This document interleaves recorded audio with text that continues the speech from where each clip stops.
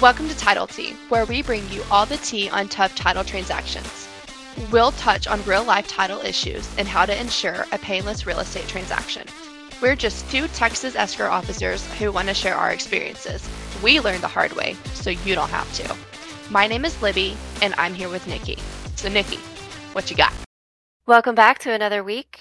This week we're going to be talking about transfer on death deeds as well as life estate deeds. So Libby, why don't you start us off? Okay, yes. So this week we are going to be talking about transfer on death deeds, also known as TODs. Let's just go ahead and define it. So, what even is a transfer on death deed? This is a legal document that allows an individual property owner in Texas to transfer their interest in real property to a designated beneficiary upon death, and it prevents going through probate. So, sometimes people can do this so that you don't have to go through that probate process whenever someone does pass away. It makes it a little bit easier and a quicker transfer. So there are some requirements for a transfer on death deed, and there are a few things that have to be addressed in that. So the first thing is it has to be in writing, has to be signed by the owner, as well as notarized. So that's the first thing. It also has to have a legal description of the property. It also must have the name and address of the beneficiary who will be receiving the property. Next thing is it has to state that the transfer will happen at the owner's death. This is a big one. It has to have that wording in there to make this document legitimate. Next thing is it must properly be recorded during the owner's lifetime. So it has to be recorded with the county before the person of the property does pass away. If they pass away and it's not recorded, you have to go through probate. Those are your requirements of a transfer on death deed. So this is a good thing to use if you don't own a ton of assets that you'd need to list out in a will. The transfer on death deed will ensure that your property will go to whoever you've listed as your beneficiary once you've passed away. Even if you have a will, though, a transfer on death deed conveys the property outside of probate, meaning that it doesn't have to go through the probate process, and it also avoids court costs that you would have to face if you were going through that probate. One pro of the TOD is that if you are in a situation that if you need to get your property sold quickly after someone passes away, having this already done makes that process a lot quicker for you. Another thing to keep in mind too, you can keep this in your cabinet, but if you don't get the deed recorded with the county, it is not effective. So it's only going to be effective once your deed has been recorded in the county that the property is located. Fun fact too, you can name more than one beneficiary, but you can also name an alternate beneficiary. This comes into play if something happens to the named beneficiary on the deed. If that person passes away, also, there's an alternate person who would be receiving that property. This beneficiary, it can be a person, it can be an organization, an institution, a charity, a trust. Something has to be named. To add on to that as well, the beneficiary has to be alive for a minimum of 120 hours after the grantor passes away in order to receive the property. And then if there's no alternate named, the property does have to go through probate. So another question would be, what happens if you're married and you also have a transfer on death deed that is going to someone other than your spouse? So Texas is a community property state. So if you own property with your spouse and you pass away, your spouse can claim the deceased's share of the property in some cases. But if you pass away without a will, the spouse will have to file an affidavit of heirship.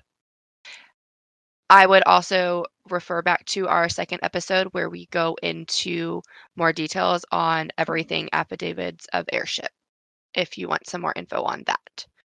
But if you do pass away and it is a transfer on death deed where it's benefiting from someone else, the spouse would get half of the earnings of the proceeds and the named beneficiary would get the remainder based off of what your transfer on death deed states. Furthermore, when you're executing the transfer on death deed itself, you can't use a power of attorney.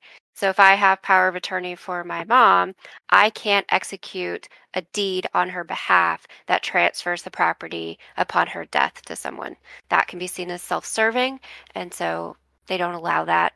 The person that is going to be granting the property has to be the one that signs that transfer on death deed. So, also, your transfer on death deed, it is only going to be effective once the current owner of the property passes away. It means you can still have a transfer on death deed filed, but if you sell, the transfer on death deed becomes null and void. So, if the current owner is still alive and they have a transfer on death deed, that should anything happen, that property goes to whoever they name as beneficiary.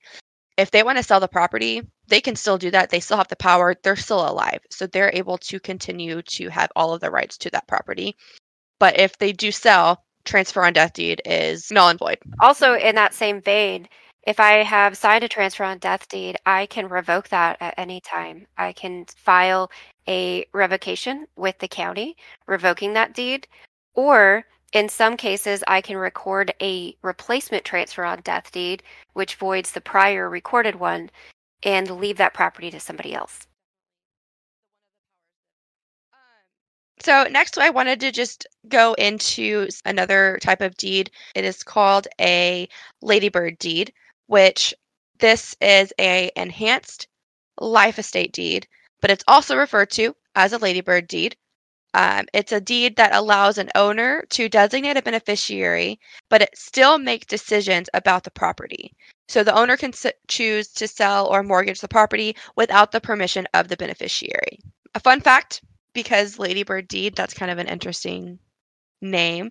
It actually became a Ladybird Deed. They're called this because President Lyndon B. Johnson used this type of deed to transfer property to his wife. So her name was Ladybird Johnson, and the name stuck. Biggest difference between your Ladybird deed and your transfer on death deed is that it allows the homeowners to transfer their interest in the property with warranties, but a transfer on death deed specifically will state that the interest in the property transfers without the conveyance of title, even if there's special provisions.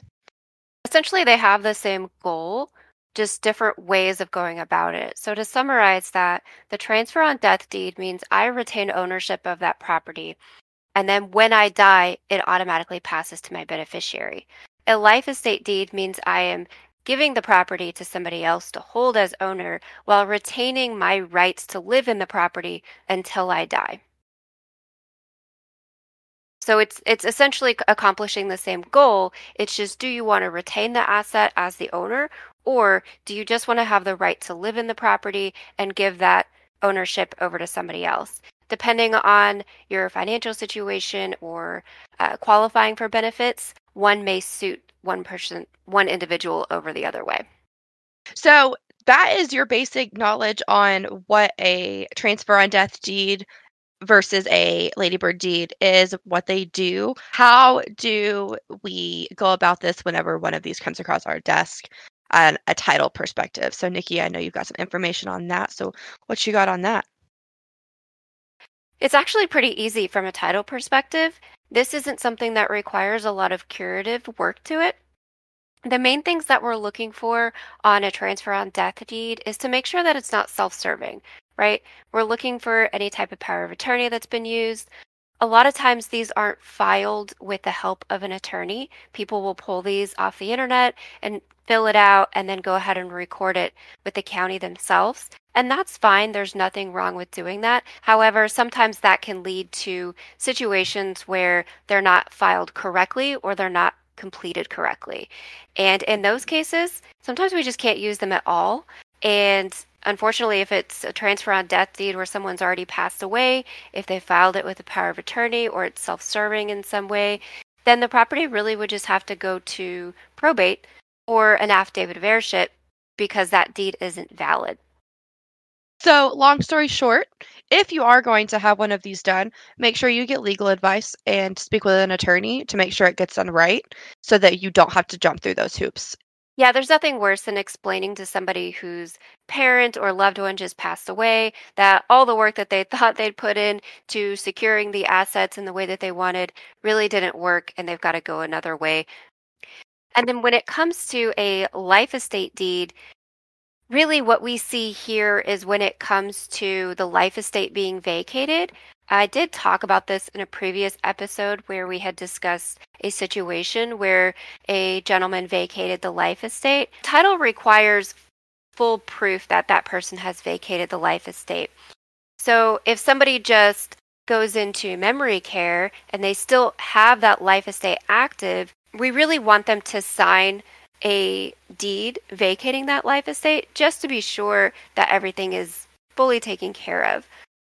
But other than that, usually it's a really simple process. Most people have these things filed correctly. So it's really not a big holdup when it comes to dealing with these in title. In your experience in title, has this ever happened to you? Yeah, actually, I did have a mom and daughter who had a transfer on death deed in place.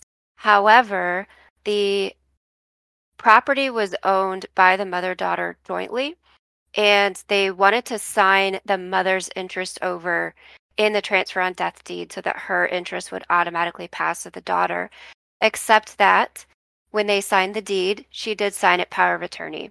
So it did invalidate that deed, and we had to go back. Luckily, we were working on a situation where the mother was still alive, so we were able to correct it and get it taken care of before she passed away, and then they'd have to go through all these extra steps.